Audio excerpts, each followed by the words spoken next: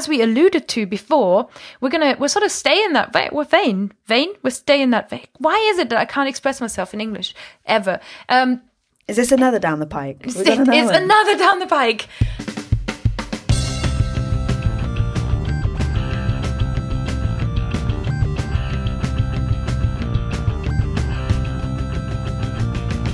Welcome to The Fluent Show, a podcast all about loving, living, and learning languages. Hello guys, my name is Kirsten. I am from fluentlanguage.co.uk, and in today's episode I am joined by Lindsay Williams from Lindsay Does Languages.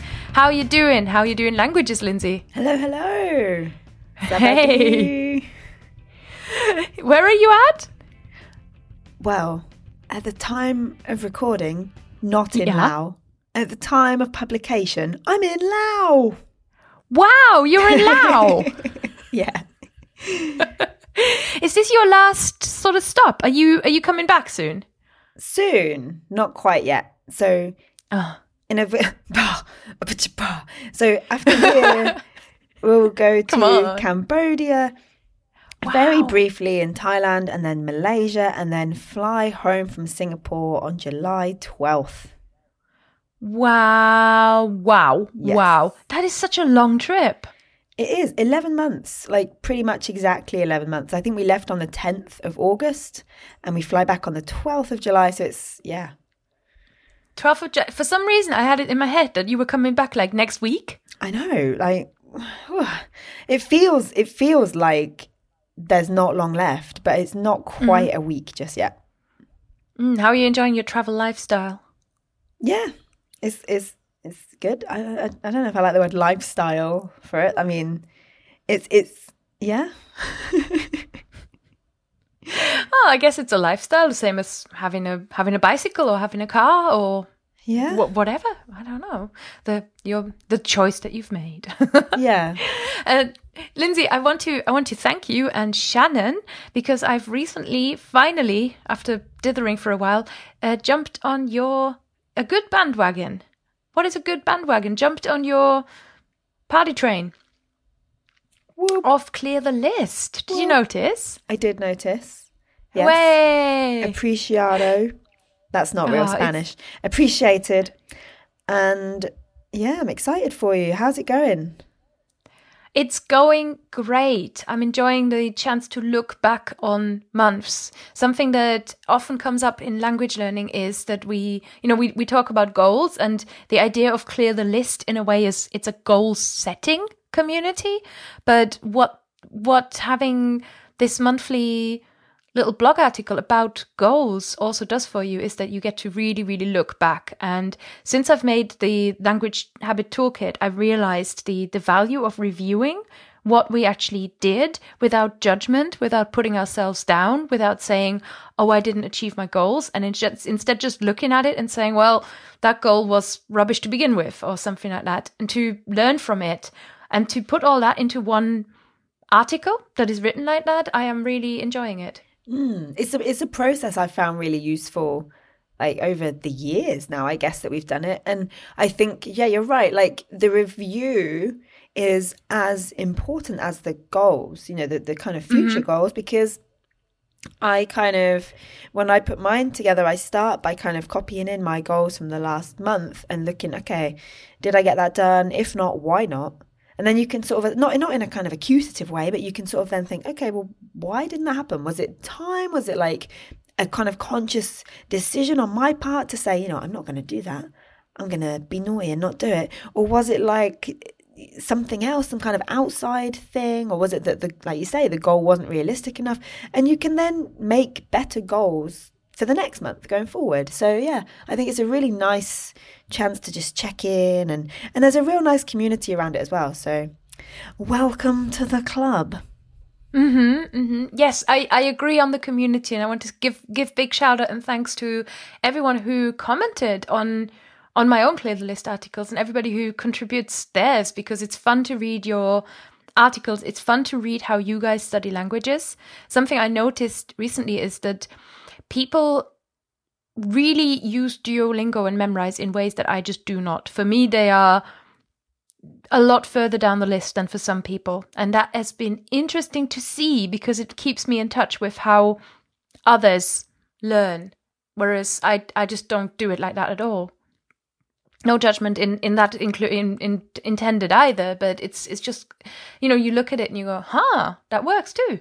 Yeah, absolutely. Absolutely. I mean, like for me, Duolingo's been key with learning Guarani because it's been the one kind of stable thing that I've been able to do every day. Even now, it's the one thing now that I do for Guarani. Like when I go home, I'm going to start again. I got my books now. I think we spoke about this last time. I got my books at home, ready and waiting for me. I dropped them off at the airport in London. I was like, here you go, Mum. Have some Guarani books. I didn't want to carry them around Asia. And so I'm excited to get back to it. But in the meantime, Duolingo is helping to keep me to keep things ticking over. So I'm very grateful for that. Very true. Oh, and I also was able to make a little book club.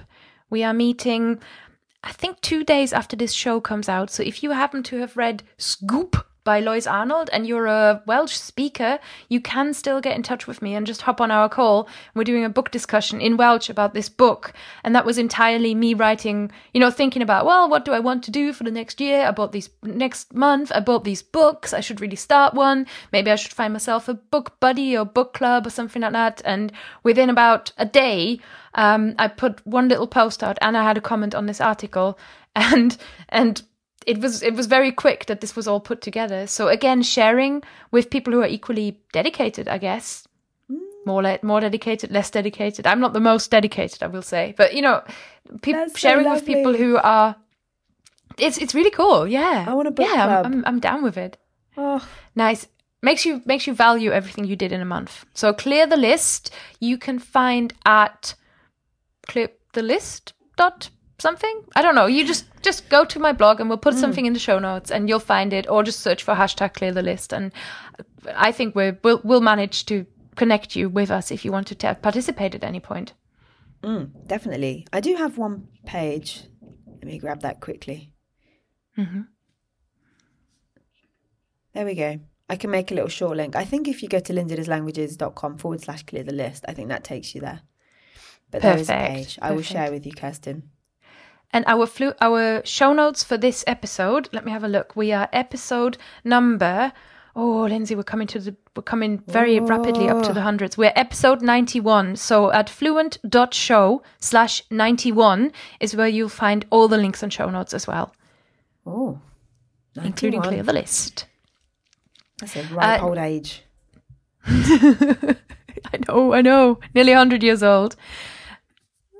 Something that I have recently been doing that we've talked about several times, but I'm still amazing myself because even today I already reviewed 5 vocab items and they were really the ones that I keep forgetting a lot. They were the vocab items that I need to see. And for once, I didn't work through vocab lists to get there, but I actually used a flashcards app. And that flashcards app is our show sponsor. So let's take a second to thank our sponsor for supporting the show, but also for you guys to be aware that this is a resource that even a tech skeptic like me is using. So maybe try it out if you're into learning languages on your phone. I'm obviously talking about Smart Cards Plus, the new flashcard and spaced repetition app that helps you review new vocab.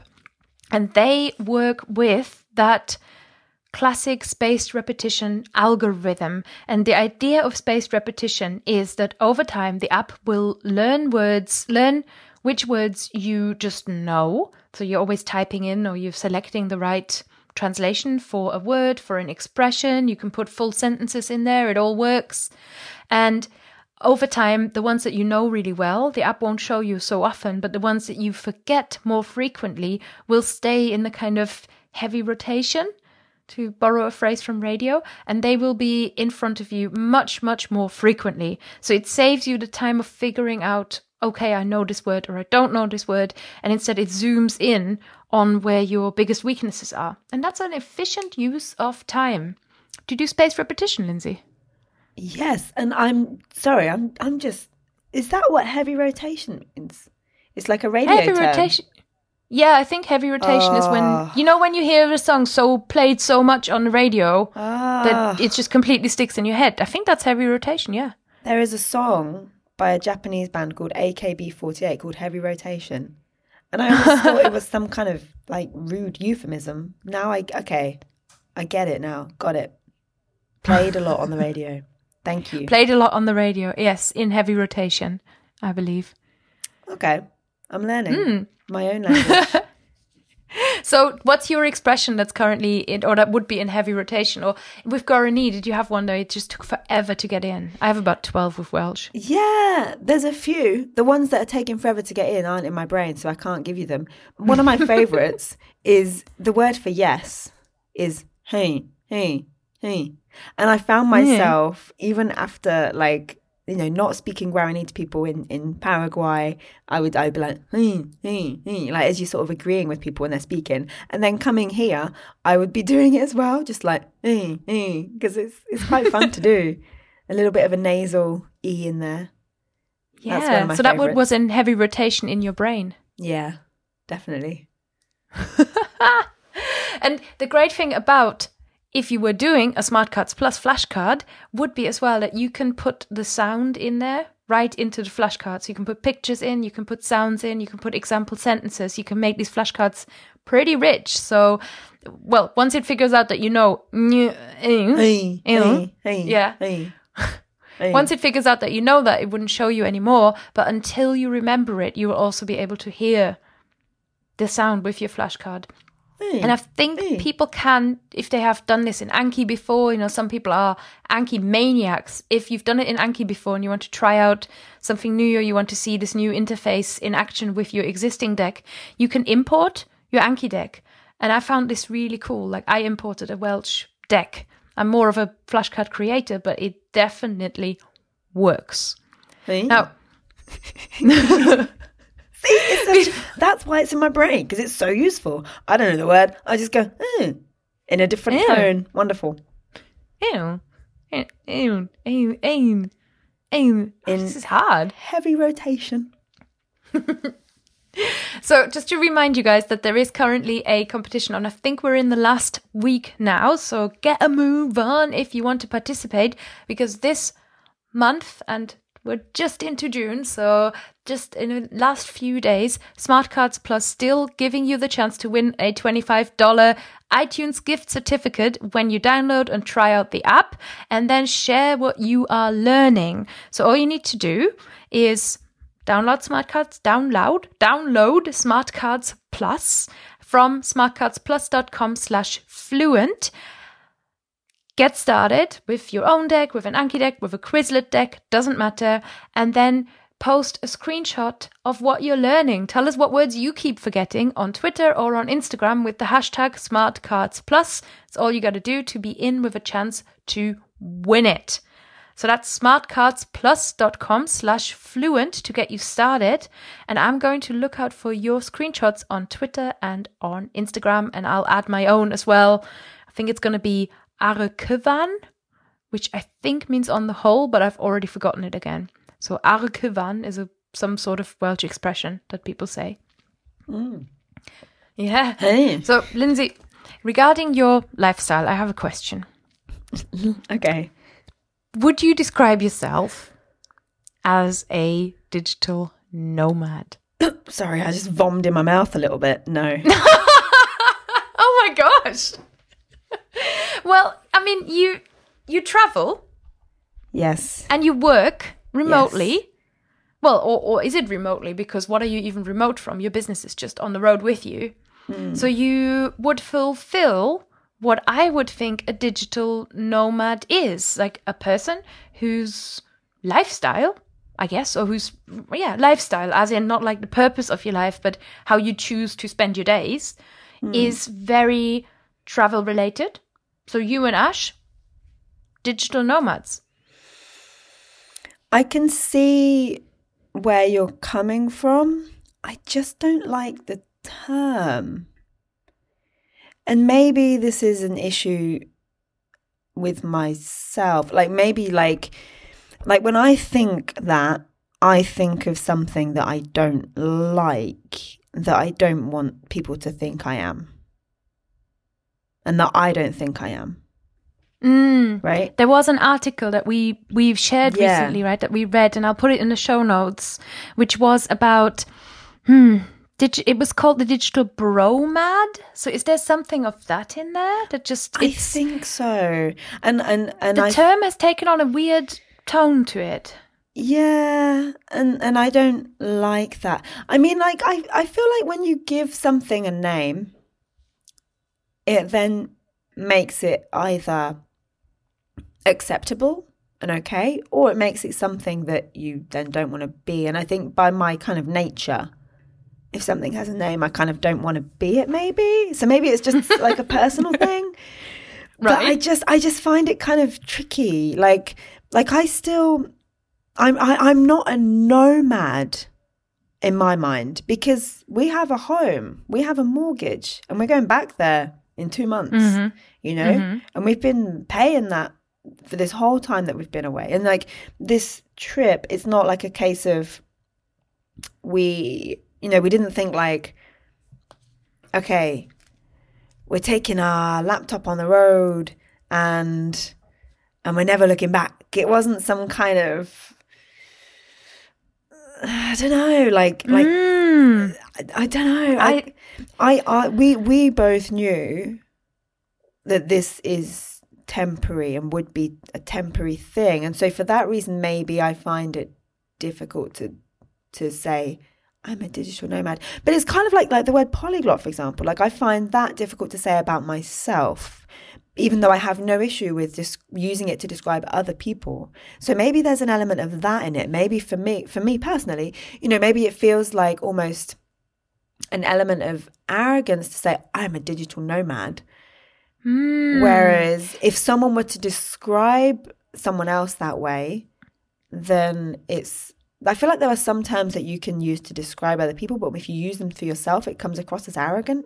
A polyglot, I feel like I find it difficult to use it to describe myself, even though I'm happy if someone uses it to describe me, someone else uses it to describe me, or I use it to describe someone else.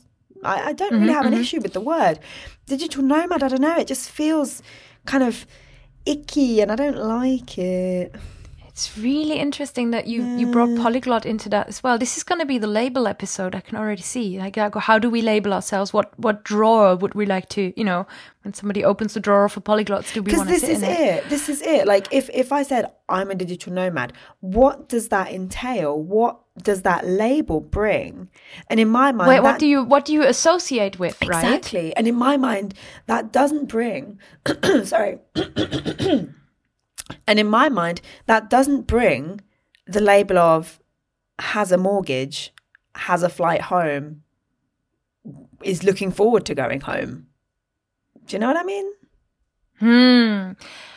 Let me ask you this, or let me bring this into it. I think there's something that has evolved from, when I first became self-employed, one of the first book I read was The 4-Hour Workweek. Not because I wanted a 4-hour workweek as such, but because I don't know, I was off sick with stress, and it was something that talked about a different way of working. I think I had to redefine my own relationship with work, and with employment, etc. And that at the time, this is a while ago now, and even then the book was already 5 years old, I think. So this is 2012, 2011. Even at the time, parts of the book made more sense than others. And there is and I'll tell you in a minute why I'm bringing this book into it. There is a ruthlessness to the way the 4-hour workweek method, I guess, the way it's described of what you're supposed to be doing, which has actually something that echoes that, I find, is that in language learning, when somebody is too method focused, I often find it, I personally and this is not a criticism at all. And because you can listen to the interview with Gabriel Weiner on the show, who is very method focused. And I'm asking, like, where is the feeling in this? Where is the, like, how do you connect with it? And there is emotion in it, and there is feeling, and it is what makes them feel like this is great. But I find method focus, for me personally, there's a level of ruthlessness that I guess I take joy in being a bit rubbish sometimes. So the 4-hour work week has that ruthlessness in, but applied to globalization, because it takes advantage of currencies being worth more in one country and worth less in another country. And I think that, in a way, became a certain internet phenomenon where people throw up a fast business and drop ship some junk from China, and that then is a way of having a business or trying to make a living.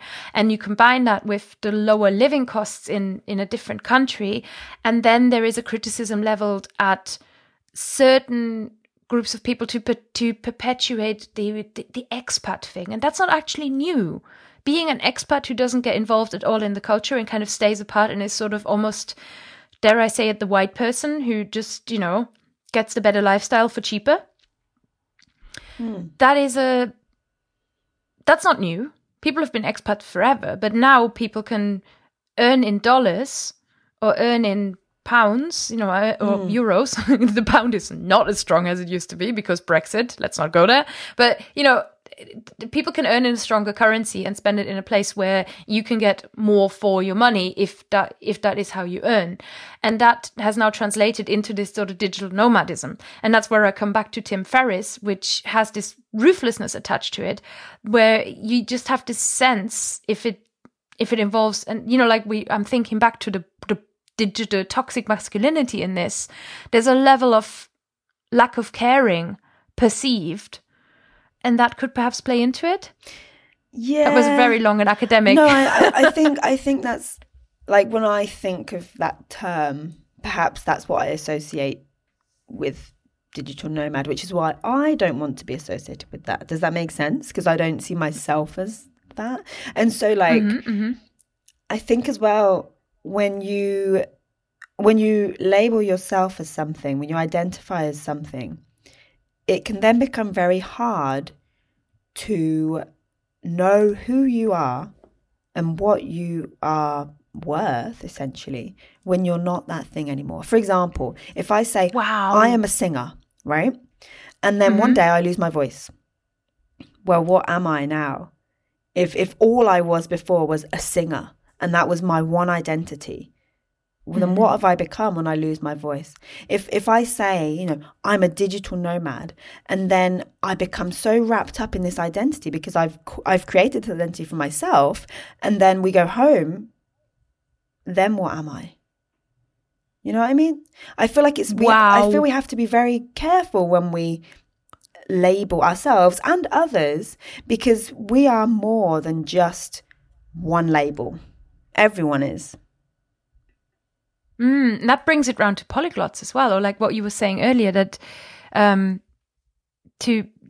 because it also defines us not by what we are, it defines us by how other people call something. Yeah, and I think as well, like I don't like it when people blame social media age for negative things or whatever. But if we think of now, like this idea of having a like a Twitter profile, and it will say something like singer. I don't know. I'm keep coming back to singer, right? Singer, polyglot, mum, sister, or whatever, And like I get that. It's cool. You've only got a certain number of characters. You want to quickly kind of tell people a little bit about you and who you are, and kind of. But then I wonder, if we do that to ourselves, how much room does that leave for something else? And so I feel like that's why I find it difficult, maybe personally, to call myself a polyglot, or to call myself a digital nomad or whatever, because I feel like there's a level of, if I label myself as that, then that's who I am and that is my identity. And, God forbid you change who you are. We're told our whole lives, be yourself. Oh, there's like a million different versions of myself and yourself when we're with different people, when we're in a different country with different people, when we're in a different, like we're in a job interview or we're out at the pub with our friends. We're still being ourselves. We're just being a different version of ourselves. And so I find that really difficult to say, this is me, this is my identity. It's like, no, I'm Lindsay, and I'm Lindsay does languages, whatever, but there's more to me than that. There's more to me than me spending a year traveling and working at the same time. Mm-hmm. So your reluctance to use digital nomad as a way of describing your current choices, even though, like in theory you travel, you got a computer, like you do some digital work and you travel around and you don't stay somewhere for a long, long time, like where you would, I don't know, you're not settled, but you say, I am settled. And your reluctance to do that is also, it's almost like a level of self-protection. Yeah, I guess. Yeah. Maybe. Wow. Deep. It is deep, isn't it? It's very, very interesting to think about. And as we alluded to before, we're sort of staying that vein. We're staying that vein. Why is it that I can't express myself in English ever? Is this another down the pike? We got another one. It's another down the pike. God, the down the pike incident. By the way, if you wonder about the down the pike question and whether something can come down the pike, the answer is actually yes, it can. But it tends to only come down pikes when you're in the East Coast, and it's nothing to do with pike the fish, but it's actually to do with pike being used to abbreviate the American expression turnpike, which is used for a toll road. So it means coming down the road, and I shouldn't be using it because I know I don't speak with an American accent. Accident. So that's just that with the turnpike thing. Today we have a big set of deep and profound discussions. So settle in, grab your cuppa, grab your beer margarita if you are, I don't know, hashtag I hope there was a comma on the beach. Was there a comma there? Beer, comma, margarita. It wasn't like a beer margarita. A beer margarita. You could have Desperados, which is a beer drink that is flavored with tequila. And a lot of sugar, to be fair. It's nice, though. But sugary. You're speaking to, like, someone who doesn't drink alcohol. I'm just going to nod and smile. Hey. See? Useful word. Well, as a German, I mean, I was, one of my first teenager kind of party drinks was cola beer, which essentially is just a sugar party with a small amount of alcohol involved. Kind of Bacardi Breezer-esque. Well, it's beer and Coke mixed together. Huh. And it's called cola beer. So, getting back to profundity. Today we have two questions. They're both listener questions. So first of all, I want to give big thanks to listener Evan Walters and listener Madeline Elfenbein. Thank you so much for writing in. I love hearing back from you guys. And you know that usually my Q&A episodes are dedicated to your questions. But these two questions I felt were worth discussing on the show with somebody else. I think they are better.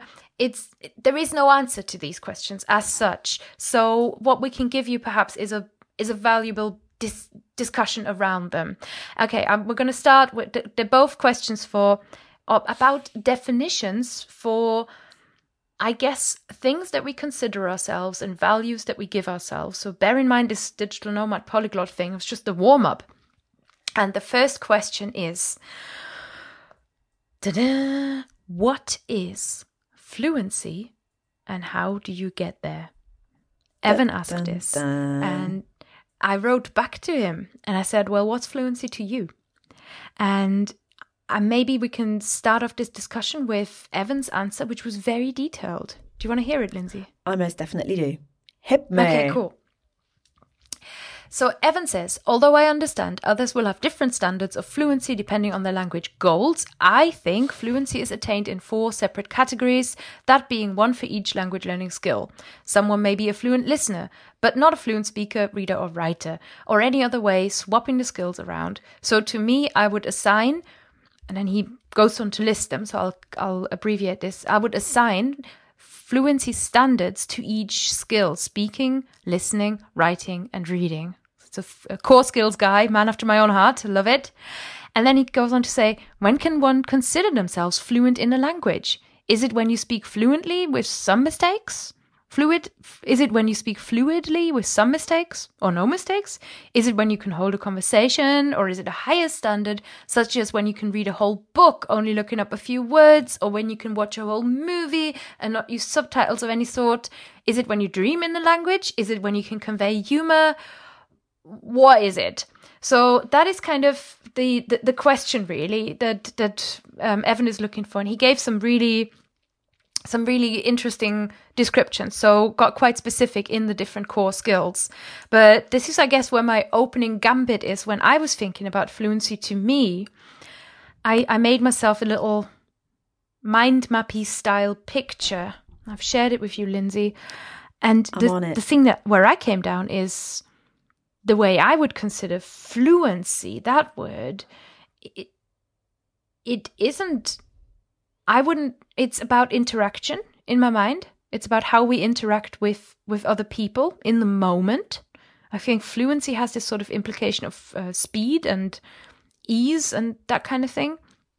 And not necessarily so much in it about, the way when you're writing, you can just take a minute, stare out the window, look up a word in the dictionary, and it won't disturb your flow in the same way as it does in a conversation flow. So to me, fluency is about interaction, which I guess is me saying, to me, it's about understanding and producing spoken language. Why do you say spoken? Why have you added that in? Spoken language is, well, taking aside the languages of the deaf communities, spoken languages are is what we use in direct interactions with people. And I would go on further and consider that fluency, to me, is most relevant and most, perhaps this isn't necessarily about me, but this is how I think the world sees it, perhaps. God, it's so hard.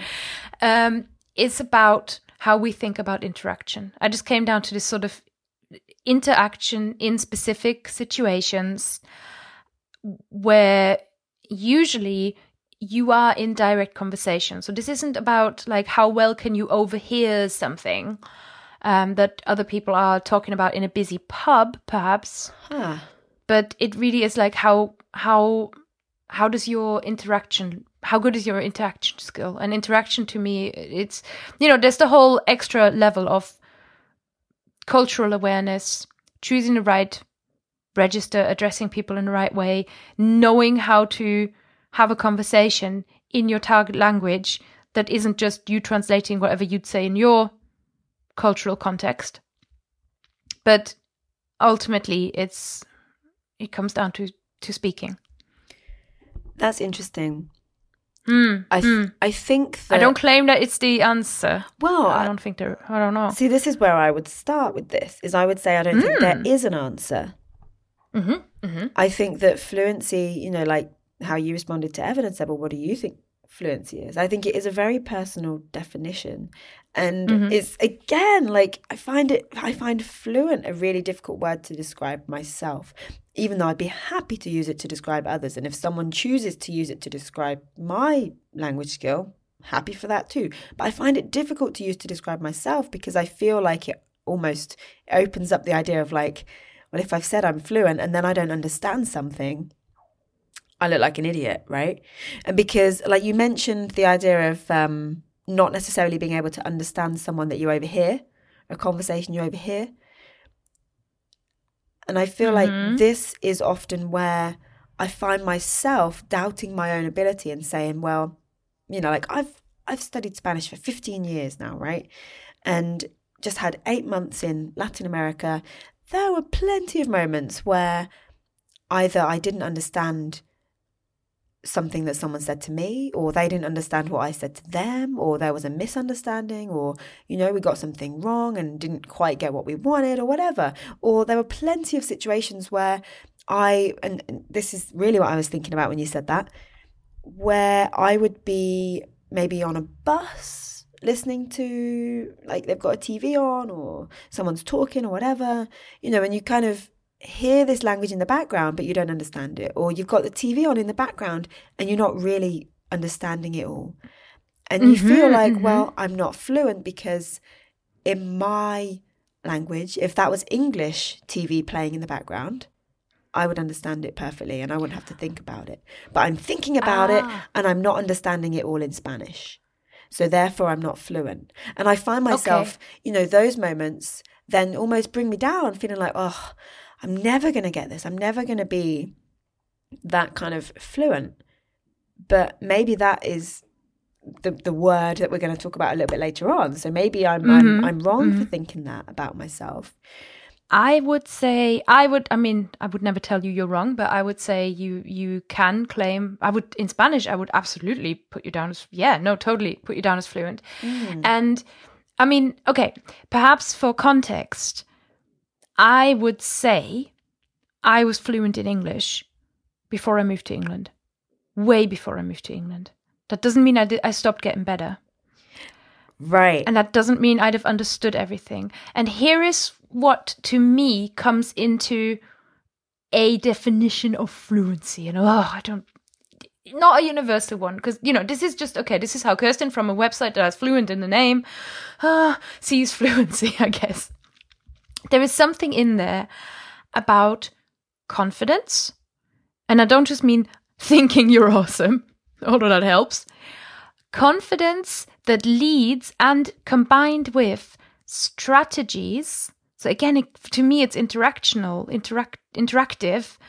Strategies that help you mitigate the misunderstandings, mitigate the gaps in grammar and in vocab that you have, and in using your linguistic skills and, again, your sort of interactional skills to ease the conversation when you need it. So, for example, asking somebody to repeat something, asking somebody to slow down. I think that does not mean you're not fluent just because you're asking somebody to slow down, because you're also talking about processing a whole load of different voices, accents, different people's speaking styles and speeds and vocal variety and all that kind of thing. So to me, there is a level, I guess fluency to me is about, yes, linguistic skill, most certainly. And I sort of wrote some ideas down of, I guess if you can understand and manage about 70%, to me, you're getting there. But it's also about how you carry yourself. Yeah. Does that make sense? Yeah, it does. It does. It's more than about just confidence of knowing a word. It's also about confidence of getting a language. And like another element you've got written down here is cultural awareness. It's confidence of that as well, of understanding like Ashley says, oh, there's like French Lindsay. Oh, so French Lindsay's really sassy, really, like when I speak French, I'm like, oh, bah, bah. And I don't notice that. But that, I think, is part of that cultural awareness, isn't it? If I know that is how people in general perhaps are different when using that language. And that's how I'm therefore different when using that language, because I know that if I was my kind of British self when speaking French, I probably wouldn't get noticed. Mm-hmm. So something Evan mentioned that kind of comes into that is, he said for him, in speaking, you should be able to convey humor and make jokes. Yeah. The way he put it is, even if they end up not being funny, which, Evan, mate, if that's your problem, maybe you just think of funnier jokes. But it's either way. I think yes. I mean, I don't think you need to be the pun master. I couldn't pun when I moved to England, and again, even on an academic scale, I tested at the highest IELTS range that you can get. I tested as a 9, and that's quite rare apparently. And still, I wouldn't have been able to, make a load of puns.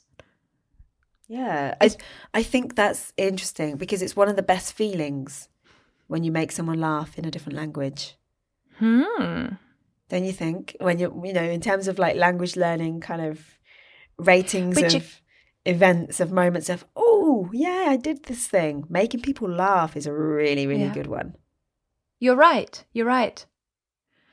Which brings me to, like, there's also I wrote down choose the right register. And what I meant by that is if somebody came to me and we're in a casual environment and speaks good German, but it keeps addressing me as Sie, and then maybe I even tell them, no, no, call me du, and they keep persisting with Sie or switching back to Sie, I would read that as a level of, I don't know, like that's not necessarily would make me think this person isn't fluent in German, but it takes a level of comfort away from me. Yeah. So there's something about that.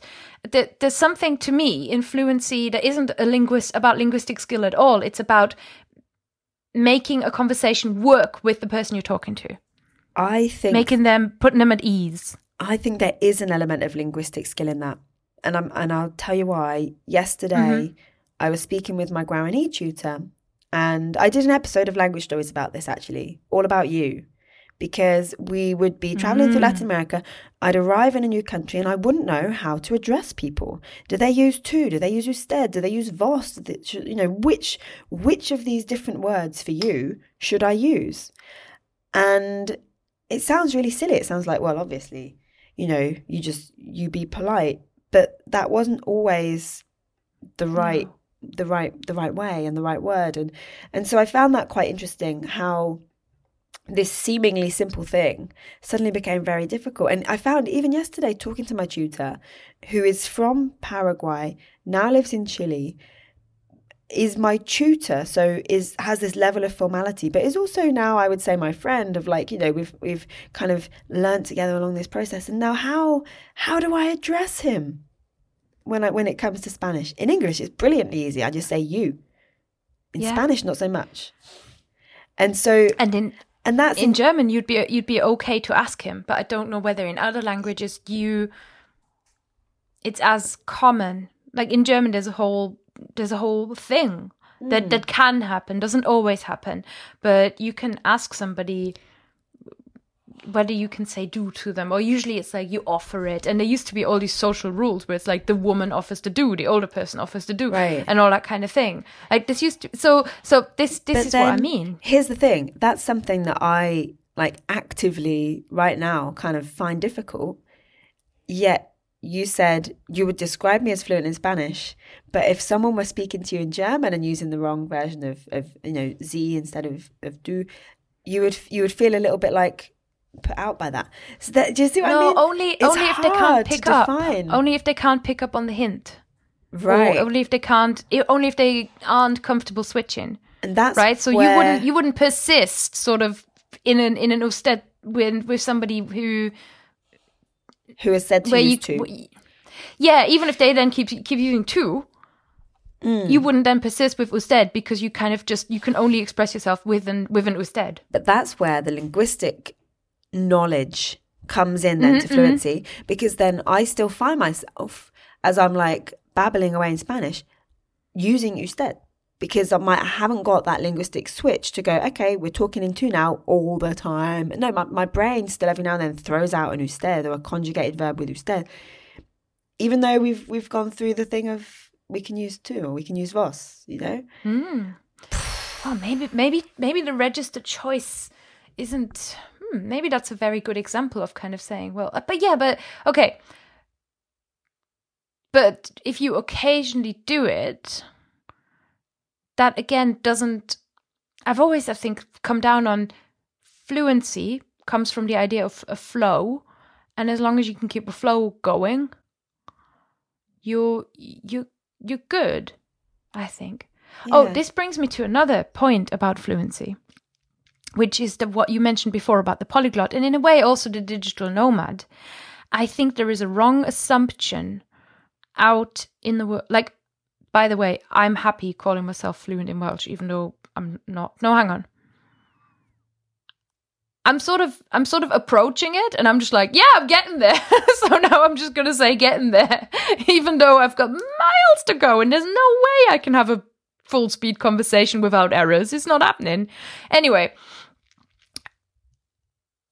and maybe that is partly I'm comfortable with this because I don't think this makes me better. You know what I mean? Like, I feel like fluency is in so many people's minds not just a goal, but a destination.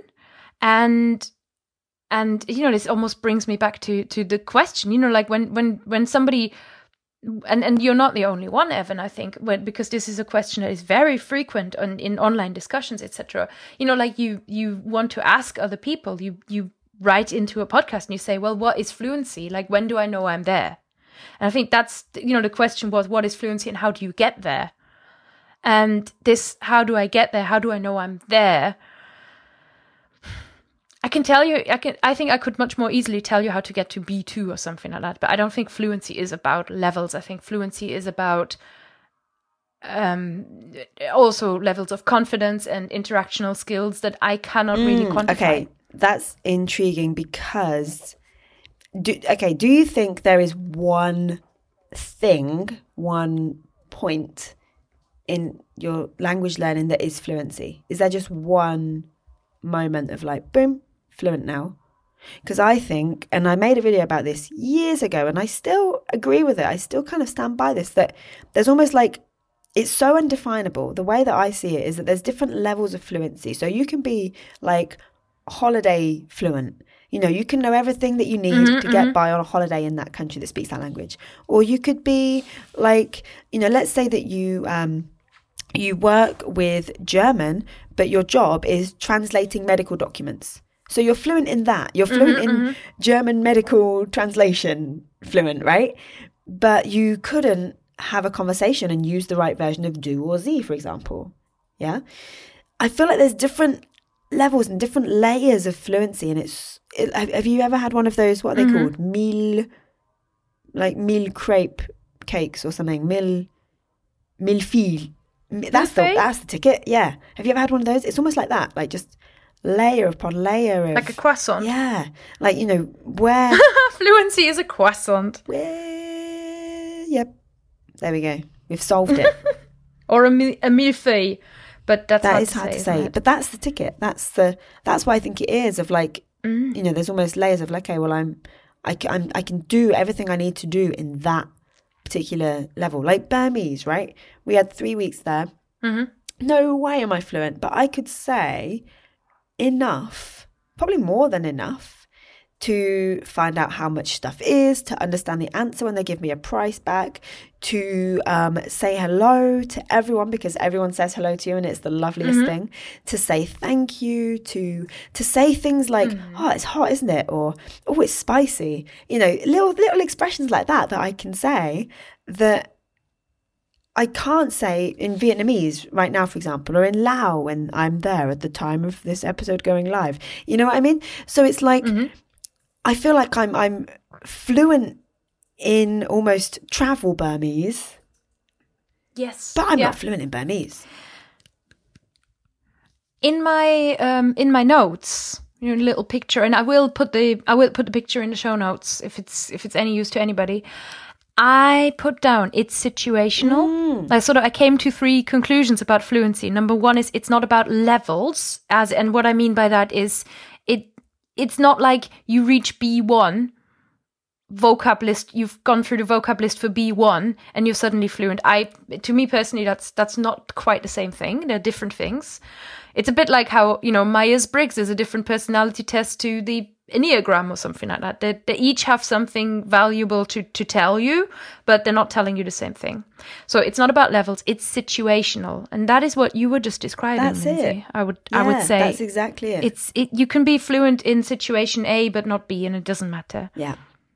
Even depends on your form on the day, right? You have good days and bad days. Absolutely. And I think that by using fluency as this word, this, again, like labeling, our ability, our language ability with this label of fluency or not with this label of fluency is kind of limiting what we can do and limiting what we're going to do in the meantime while we are aiming for so-called fluency, because as we're proving now, it's so hard to define, it's so hard to pin down a definition of this, that it's an impossible goal to set yourself. You can say, I want to be more fluent in Spanish, but then you also have to define what that means to you. That alone is not good enough, but you have to define, what does this mean? What do I mean by this? By wanting to be fluent in Spanish, what does that mean? And then figure out how you can get to those points. It reminds me of the question that we so often put in our way.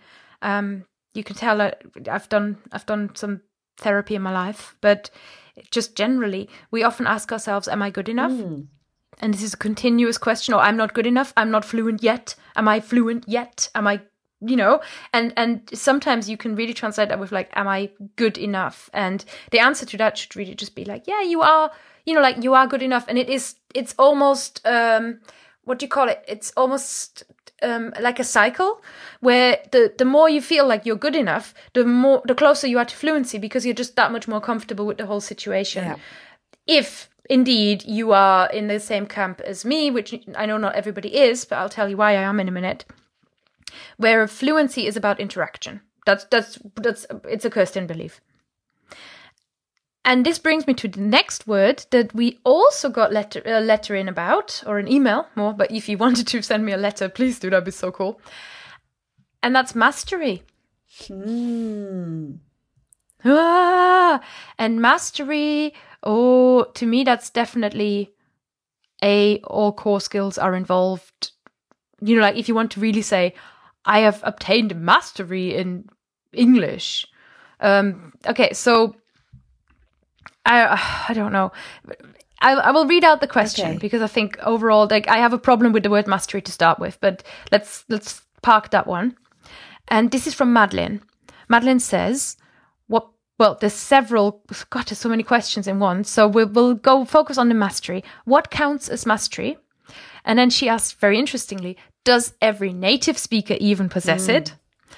And she spoke to me and she said, as an example, given your years of deliberate study and your verbal talents, your command of English may be wider and deeper than that of many native speakers, making you sound more of an expert at English than most of us would. Interesting. And I would sort of agree with that, bearing in mind that there is a level of sort of language obsession in me that makes me often pay attention to how people say stuff, and then I find myself telling them that they use the adjectives well or things like that. Or like, oh, you naturally alliterate, this is wonderful. I say things like that. So but it takes a lot of English knowledge to notice that, I suppose.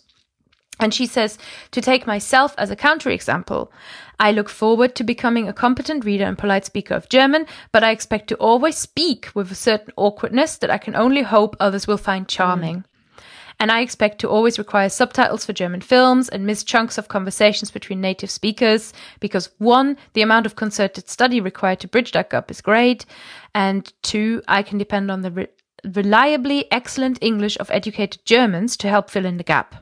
Whereas in French and Turkish, I hope to someday bridge the gap and sound like an educated and fully competent non-native speaker as a matter of both pride and necessity. She says pride in there, which I think is really cool to associate that and to straight away come in with, no, I want to feel good about myself and this is what will help. This is, or not help, but this is how I plan to do it. So kudos to you, Madeleine. And she says, in Spanish and Italian, I will be happy to just hobble along, sounding like a small child. So it's such a wonderful, again, such a great way with words in English already. She says, just as my practical goals for each language are different, so too is the kind of person I want to be in that language. Oh, yes. Okay. Oh, I have a lot to unpick here. Isn't it great? Okay. So thoughts, personally. So from this time we've had away, Spanish, like I mentioned earlier, there's been plenty of moments where I haven't understood, I haven't been understood, whatever. And it would be very easy to kind of go, and it has been, kind of like, oh man, I suck at Spanish. I'm never going to be fluent. I'm never going to be mastery level, right? Plenty of that. But that almost hurts more than when I've been, well, again, like as a recent example, because there's not been many moments, this has been the only one really so far, in Burmese, when I can't say something, I couldn't give two hoots because I'm not fluent. I don't have mastery. And, you know, like Madeline says, she's quite happy to hobble along, sound like a small child. And that's how I feel. That's how this, you know, that's what this year's taught me. Like, having kind of a high level in a language brings this level of, for me at least, almost guilt and maybe even like shame on some level when you don't know something or when you do get something wrong, because you feel like you should be expected to know it. Whereas when you don't have that level to begin with and you are just like, oh, I can say hello, you know, it then doesn't feel so bad when you mess up or you don't know something.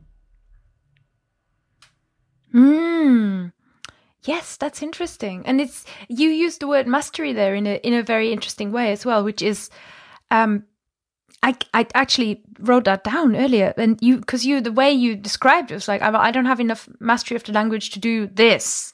And mastery in a way to me is, you could look at it as, I am using the language as a tool to achieve a certain goal. I think we're looking at two definitions of mastery here, or two different ways of looking at it. I looked it up in the dictionary, and there's also two definitions, and one is sort of this almost supremacy implication, right? You say like someone, for a long time you had master and servant and all that kind of thing. So it's an interesting word because it can imply superiority, and it reminds me often of, you know, I'm thinking of John Fotheringham, who had the podcast called Language Mastery, and he often talked about Japanese, and I think was interested in martial arts, and I'm thinking dojo and master as teacher, and there is that definition. But then there is the other one, which is just a really comfortable, appropriate, I suppose, command of something. Right. Like, I've got enough mastery of my car to drive down the road, but I'm not like the master car driver of everywhere. But who is? Lewis Hamilton? Not really. Yes. Because, like, you know, yeah, he's great at driving around a Formula One track, but is he as competent just driving down to Tesco? I don't know. And that brings this other part of it into it, right? It's like, if we are looking to achieve mastery, is there like a master? Is there like the language master who's like the person to look up to or something? Yeah. So I think this is something very interesting in general in life, I guess, and kind of fits as well with what we've talked all about labels and stuff today.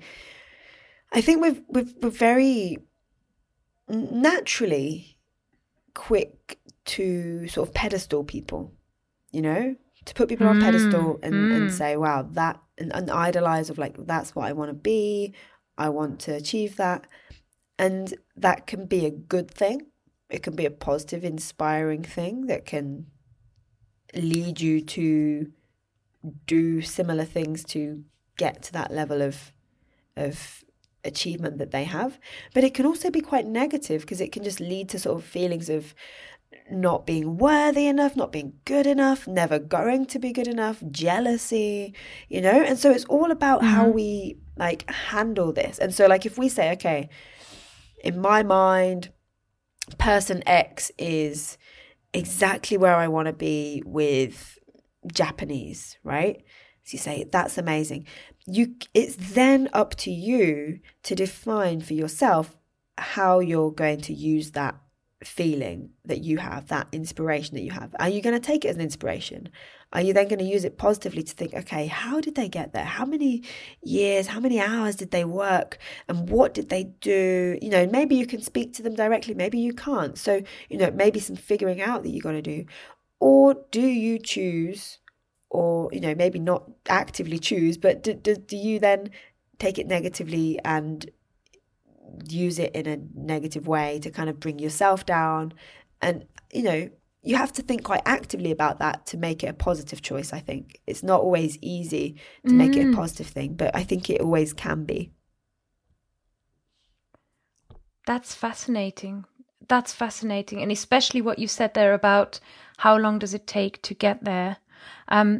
By the way, with Madeline, again, like, I guess what counts as mastery is not a question that is easy to answer for you. But she mentioned about being able to watch German with subtitles or without subtitles. I think if you just spend enough time there, eventually you will probably just get there, I suppose. But then there's always going to be something that you can't do in that language, probably. Yes, and you're never going to... English. You're never going to claim mastery until you... I don't know. Like, you're just never going to claim mastery. We know people who have learned 15 languages. They don't... You talk to them. We have learned loads and loads of languages. And I feel like I'm barely starting. The thing is, as well, with the idea of mastery, is that the end? Because in my mind, language learning doesn't end. Even in English, and like Madeline brings this up, right? Say, like, does every native speaker possess mastery? No, I don't. Yeah. I don't think I do in English. Like, I couldn't do everything. Does that mean I don't have mastery level in English? I don't know. It's. I've been thinking about that because she brought up my level of speaking English, and you know how I wrote this article years ago about what gets easier when you learn other languages, or when you've learned. It was based on a question that I got, as all the best discussions are, and it was somebody asking, when you've studied 5, 6, 7 languages, Kirsten, what does it ever get easier? So, and I put that article for my sins. I put it on Reddit because I thought it's an interesting discussion. People may be interested.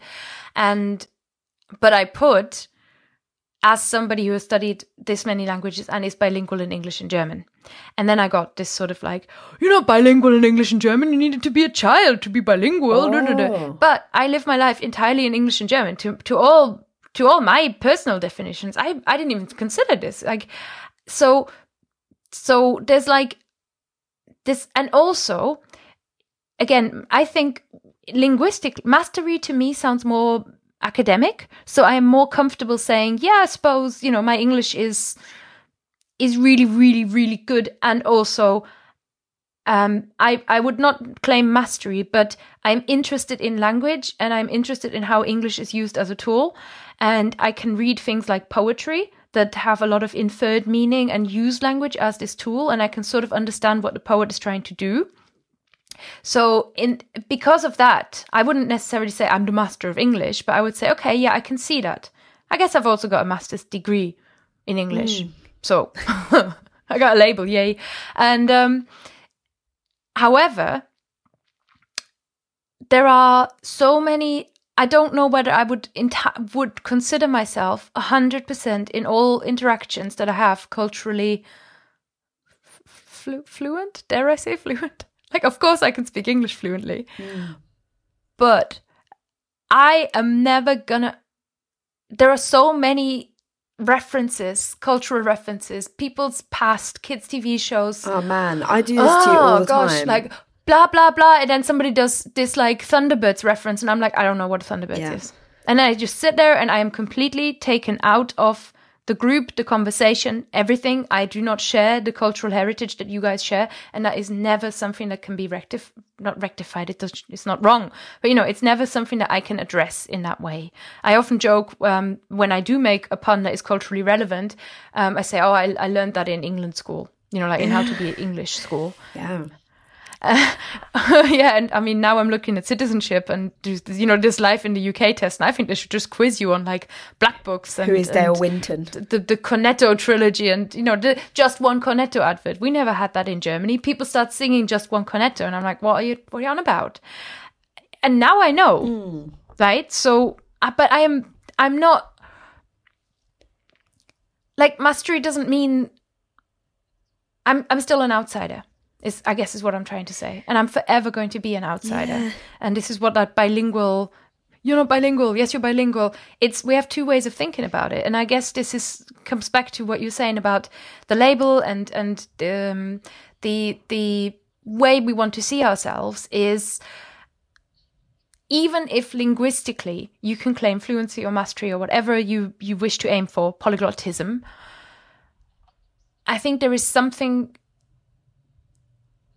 psychological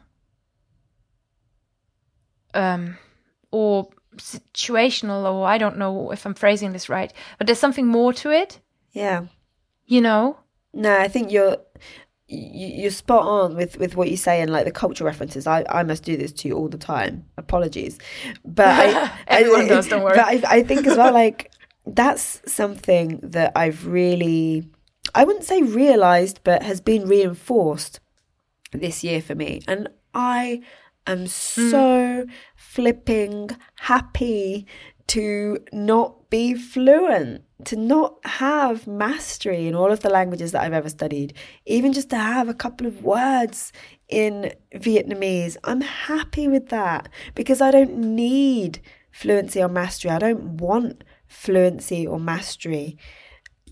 And that is so freeing, I think, when you can get to that point to just accept where you are and appreciate that, yes, you can get better always in language learning, in any area of life. There's always going to be room for improvement. So there's no point obsessing over being perfect, being fluent, being a master, because there's always going to be space for improvement.